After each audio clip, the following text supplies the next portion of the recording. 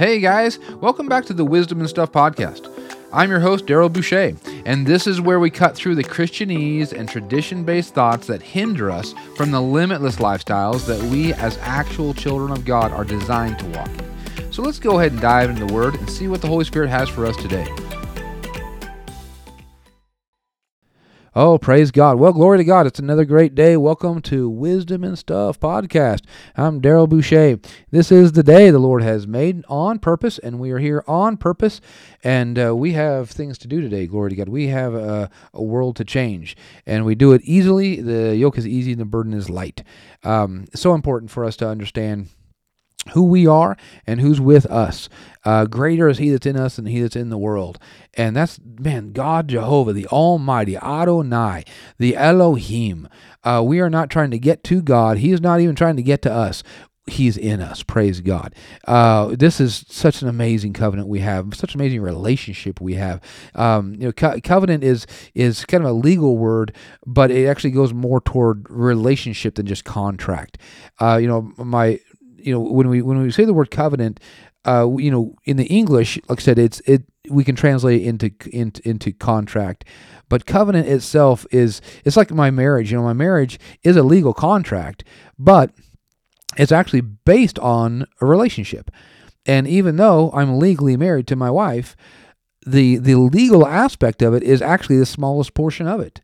The legal aspect of it, my marriage certificate and the ring that we have and the paperwork that's filed in a courthouse somewhere in Tulsa, you know what? That's a legal thing that is genuinely there, but that's the smallest part of it. I haven't looked at a marriage license in a long time. I don't go back to it and review it trying to make sure I know how to be married. No, how I get married, or how I stay married and have a good marriage is through relationship.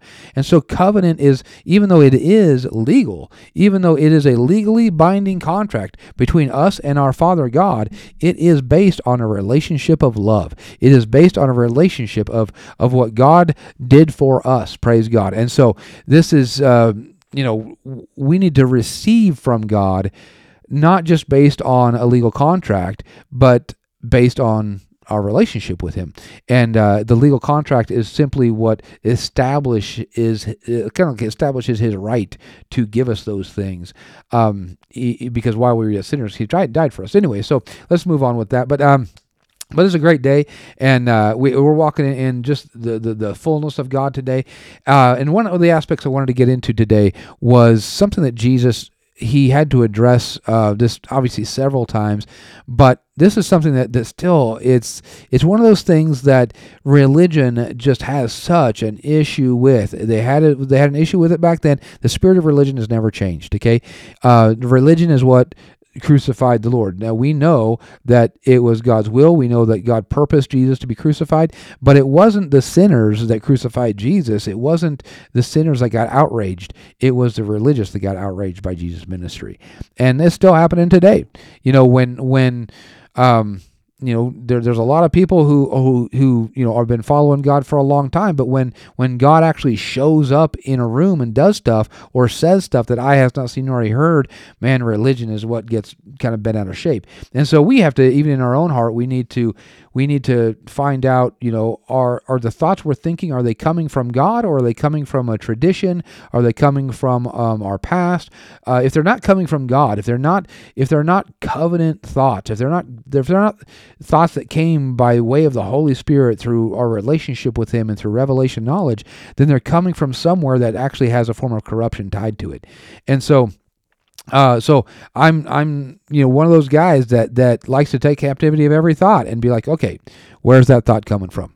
Where's that emotion coming from? If people are not thinking and feeling this in heaven, then I don't want to feel it here on the earth. I don't have the right to feel it on the earth, because I'm supposed to steward heaven into the earth, and there's no shame in feeling and thinking certain thoughts, but I also have authority over those things. And so this is not about feeling bad about myself. This is about taking responsibility and stepping up in the authority that I have. So anyway, one of the things, though, that Jesus says and this is in John chapter 5, and let's see here. It says, verse 18, it says, "Therefore the Jews sought the more to kill him, because he not only had broken the Sabbath, but said also that God was his Father, making himself equal with God. Now, the interesting thing here, there's a couple things, but one thing I find interesting, it says that they wanted to kill him even more. Now, I don't know how they could want to kill him even more. I mean, how can you want to kill somebody even more? Either you want to kill him or you don't want to kill him. But anyway, apparently they want to kill him even more. And so this is how ridiculous religion is. They allow stupid thoughts to guide them. And so here it says, though, because not only had he broken the Sabbath, now in their minds he broke the Sabbath, right? He broke their Sabbath law. He didn't break the Sabbath in God's eyes, because, keeping the Sabbath is one of the commandments, and, Jesus actually fulfilled the whole law. And so he never broke or nor violated any part of the law. But in their eyes, he broke the Sabbath. In their eyes, he did things that he wasn't supposed to be doing. And so we can never let basically religion tell us what we should or shouldn't be doing. We need to let God tell us those things. And and even with us, we can't even allow our own pride to tell us what we should or shouldn't be doing. Sometimes we can put our flag in the sand and just be like, hey, you know what? I will die on this hill because I know that even God still loves me even though I do this and I do that. His love for us is not even the issue. The issue is, are we walking in the highest? Are we literally allowing our minds, our bodies, our words, our actions, are we allowing them to express God in the highest way on this earth? I'm not trying to live a loophole lifestyle. I'm not trying to just get by with what I can get by with. It's like there's just that mentality that can come on people where they're like, well, I don't see anything wrong with this. I don't see where. So funny. Rachel reminded me of this the other day. We were at church in Eugene years ago, and and there was a couple there, Seth and Brandy, and they had two children. At that time, they were young. Now they're grown and everything. But Seth and Brandy had these two children, and their little boy, his name was Jordan, and I don't remember how old he was. He was probably 6 or 7 or something like this. I don't remember. But anyway, so they, we were like a lot of us, we were always doing stuff at the church, and so we were just fellowship and doing stuff, which meant that we were there usually fairly later than everybody else. I mean, the building would get cleared out. We'd be kind of some of the last ones to leave most of the time, and so that's how Seth and Brandy were. They were doing stuff, and so we're like, okay, time to go, gotta go. Well, anyway, so Seth's like, oh, I wonder where Jordan is, and so he's going to round up his kids, and so he goes downstairs where the restrooms are, and he comes up and he goes, okay, now. He walks in the men's room door, and he's looking for his boy. His boy is in the men's room door, in the men's restroom, and his boy is in the men's restroom, and his boy is peeing in one of those jar candles, right? It's just he's got the jar candle there, and he's just peeing in the jar candle. and Seth is like, "What do you think you're doing?" And he says, Jordan's response was, "You never told me I couldn't do this." Okay, now Jordan is old enough to know better. Jordan is trying to live a loophole lifestyle, okay? Jordan is trying to say, because you never told me I couldn't do it, that meant that I can do it. And Seth is like, that is not an acceptable answer. And he disciplined him accordingly. Now understand, was Jordan correct? Was there some kind of written regulation that says thou shalt not pee in a jar candle? Nope, that wasn't anywhere in their bylaws to their family, right? Wasn't written down anywhere. But this was you should have known better type of a thing, or basically you should live higher than that type of a thing. And now, and so, anyway, I'm just saying that that's a ridiculous example, but kids do that type of stuff, right? And you know what? The children of God do it too. The children of God many times are trying to live a loophole lifestyle, saying, well, God never said I couldn't do it this way. Honestly, if you begin to seek God and follow God and actually serve God, your heart will become very discerning, and your heart is what you're led by. And there's things that I can't do that other people can do. And that's fine. I don't even care. I'm not judging them for it. I don't care what they do. But I'm just saying, I want to live as high as I can. Why would I want to try to live as low as possible and still get by with it when I can live as high as possible? I would rather just find. And some people are like, well, there's a certain things that they have a perception that like we can only live so high on this earth, and then we'll have to get to heaven and live out the rest. Well, I want to reach that. I want to reach that border. If there is a limit, which I don't even think there is, but if there is a limit, I want to live there. I want to live in that place where I am living as high as I can on the earth, which means that I can't live a loophole lifestyle, right? And so anyway, boy, I got off on something there, but praise God. Understand, we're here as children of God. We're not here just trying to get by and live a loophole lifestyle and trying to figure out what we can get by with and still have God love us. That is not Christianity. That is not maturity. That is not what kings and priests do. And so anyway, here in 5:18, it says that in their eyes he had broken the Sabbath. He had not. But it says, but he also said that God was his father, making himself equal with God. And that's where the rub was, right? And so it says, then answered Jesus, said unto them, verily, verily, I say unto you, the Son can do nothing of himself, but what he sees the Father do. But what things soever he does, these also does the Son likewise. The Father loves the Son and dwells and shows him all things that he himself does, and he will show him greater works than these, that you might marvel. Now, he's literally... there's a couple different times when he was approached about calling himself the Son of God and being equal to God, and he didn't back up at all.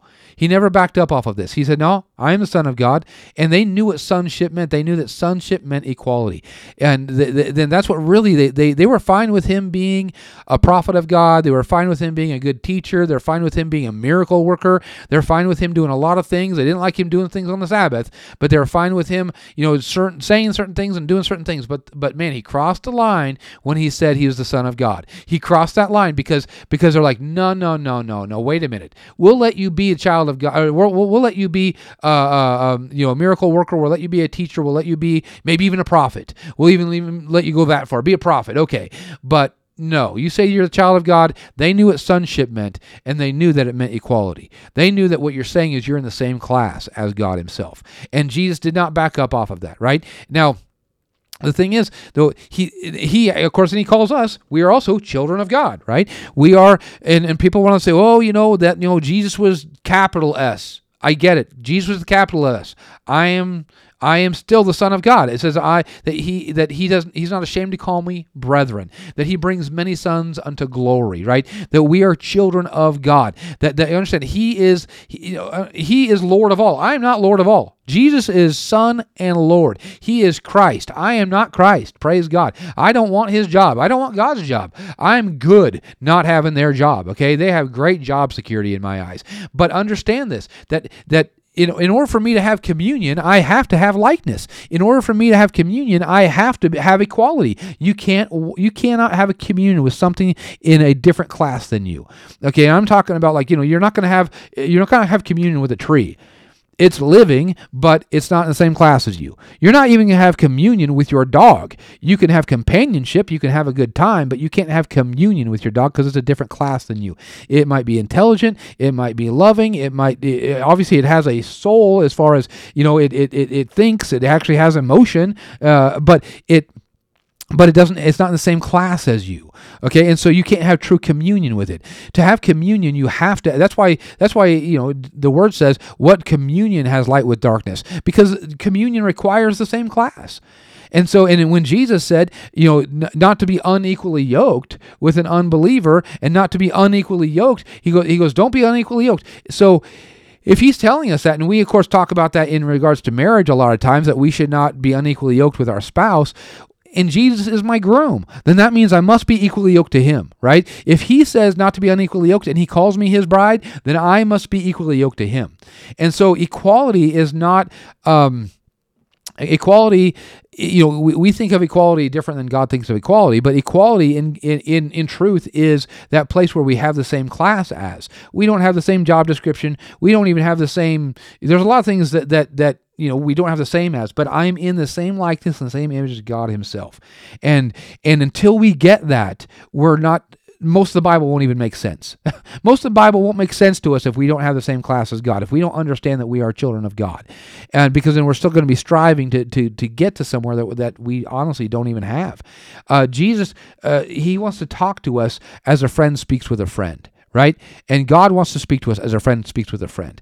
And so we need to realize this: friendship requires equality. Friendship requires, the problem is that we think that equality, many times people want to be friends with people, like, I've heard this before, where people want to be friends with their pastors. There's nothing wrong with that, okay? I'm not an elitist. I don't believe in some kind of hierarchy structure.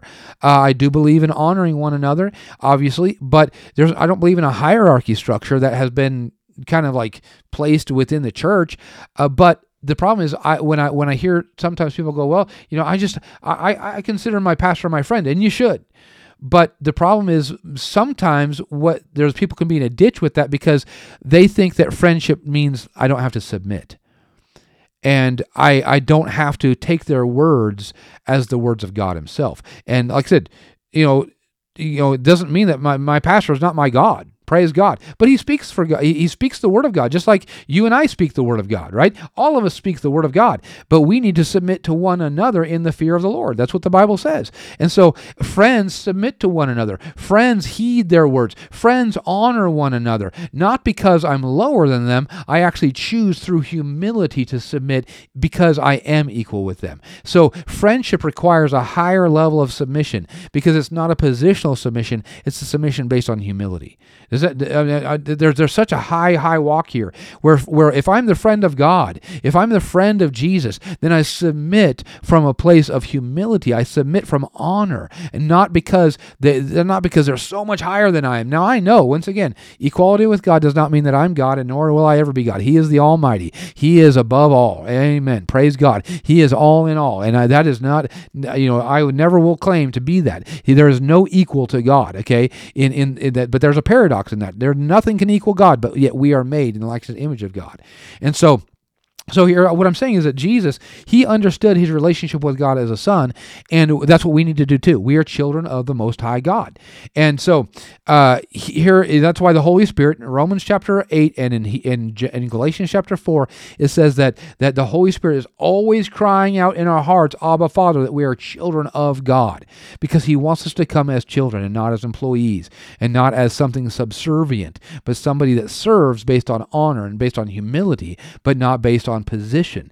And so, my natural dad on the earth, he passed away last year, but when he was on the earth, I wasn't raised with him, but we ended up having a really good relationship, and I would honor him. Now, we're both humans.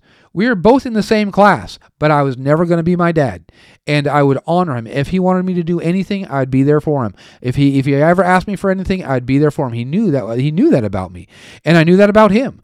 Now, the thing is, we were doing it from different positions relationally. He was my dad, and I was his son, but we were both humans, right?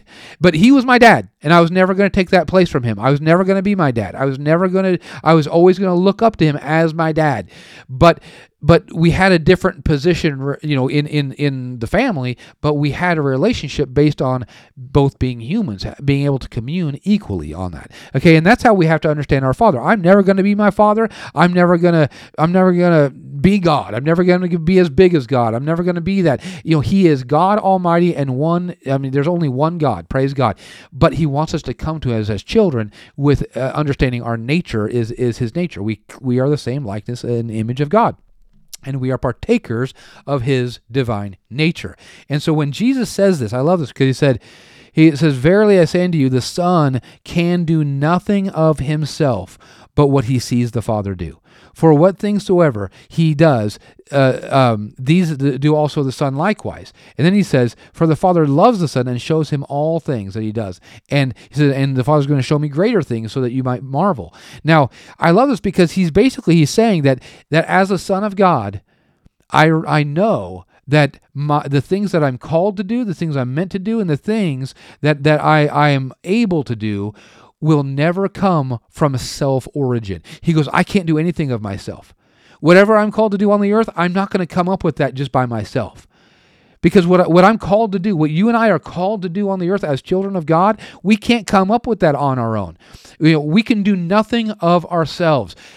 Our ability, our calling, everything comes from the Father. Now we say that, and that's not something that we're going to disagree with necessarily.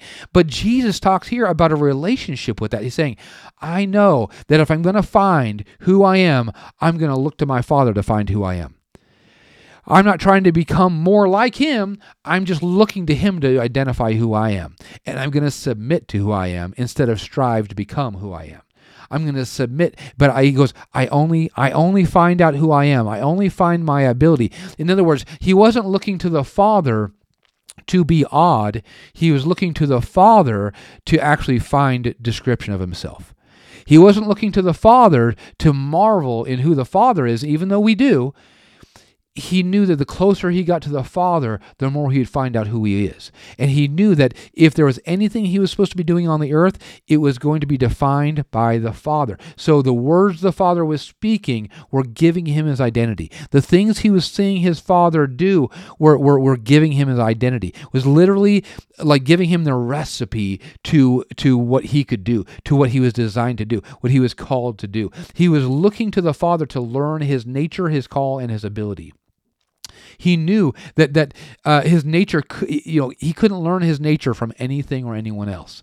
This is so cool to me, that as children of God, we need to stop looking at anything around us in this earth or anything from our past to tell us who we are. Because it's always going to come from just spending time with the Father. God wants us to have communion with Him, not just, obviously He wants us to be with us. He wants to literally be with us. But we need to come to Him understanding, man, I don't know who I am. I can do nothing of myself. I do not have this world, my upbringing, the culture around me has no voice of identity to me. I cannot learn my ability from this world. I can't learn my ability from a skill set that I had when I was a kid. I can't learn my ability from what my teachers told me or how good grades I got or anything. I learn my ability. I learn my nature from my Father. And this is what Jesus is saying. Listen, I can do nothing of myself. I can do nothing of myself. I literally am empty. I am empty outside of what the Father pours into me. And so here's what just coming to Him and just spending that time with Him, just communing with Him as a child of God. And if there's thoughts that are like going, I just don't know. See, those are thoughts that are not in line with heaven itself. Nobody in heaven has insecurity. Nobody in heaven feels inadequate to God. Nobody in heaven feels inferior to God. Nobody in heaven feels insecure around Him at all. Righteousness. We are the righteousness of God in Christ Jesus to allow us to come to Him in a place that's absent of inferiority, absent of insecurity, absent of inadequacy, absent of unworthiness, that we are literally equal in nature. We're equal because we have to be equal in nature because He created us, right? I can't be anything less than what God created. And He can't create anything less than Himself. And so here He created us in likeness and image to Himself. We are not God yet. I won't even get into that right now. I can't. But understand that we can't back up off of this. Our minds might say, well, don't take that too far. Just take it as far as what Jesus took it. Let's take it as far as the mind of Christ takes it. Let's take it as far as the blood of Jesus Himself takes it. If God's own blood purchases me, then that's the value I have. If God's own blood purchases me, then that's the nature that I'm supposed to walk in. I'm supposed to walk in the nature of God Himself. I'm a partaker of His divine nature. It says in 2 Peter chapter 1. But we learn our nature from Him. We're not in awe of Him. We are learning from Him. We literally draw. We literally look at Him as a mirror saying, oh, that's who I am. Whatever I see, Jesus said, I only do what I see my Father do. I only say that which I've seen with my Father. So everything He sees, everything I see my Father do, oh, that's what I can do. Everything, that's what I'm born to do. Anything less than that is unnatural to me. Anything less than God is not my nature. Anything less than God himself is less than who I'm called to be. Okay? We shouldn't be off peeing in jars saying nobody told us we can't do that. We should be reaching to this communion experience with God, saying, okay, Father, this is my nature. My nature is you. Let me be with you. Let me learn from you. Let me allow my nature to actually be absorbed by your nature, and realizing, oh, whatever you say, that's what I am actually designed to say. Whatever you do, that's what I'm designed to do. And don't separate yourself from any of that through sin consciousness or inferiority. Break free of all that stuff and say, no, I'm bought with the same price. I'm a child of the living God. I'm seated with Jesus in heavenly places. I'm literally seated with Jesus in heavenly places. So the position that Jesus has with God on that throne, I'm seated with him. I have the same position. When Jesus turns to look at the Father, I turn and look at the Father. You understand? I have the same relational distance between me and the Father as Jesus does, because I'm seated with him in heavenly places. Praise God. Now, I'm never going to be Jesus, and I'm never going to be God, and I'm never going to be the Holy Ghost, but I actually walk as a child of God in the same class. Now, like I said, those are all things that really cause our flesh and our mind to wrestle with. But I tell you, yield. Just yield to what God says. Go through the Word. Ever since Jesus came, God now expects us to respond to him as children, not as servants. Father, right now, I just thank you, Lord God. Just grow us up in these things. I just thank you, Lord God, that, I know our minds can still wrestle with these things. Our religious things can wrestle with these things, but we just want the purity of just the humble walk that Jesus had with you. That's what we have with you. We walk in humility. Jesus walked in humility and learned of you. We walk in humility and we learn of you. And we thank you for it in Jesus' name. Amen. Thanks for joining us today on Wisdom and Stuff. Don't forget to subscribe to get new updates, and check out our podcast page on Podbean to find all our previous posts and full-length messages. We'll see you next time, and have a blessed day.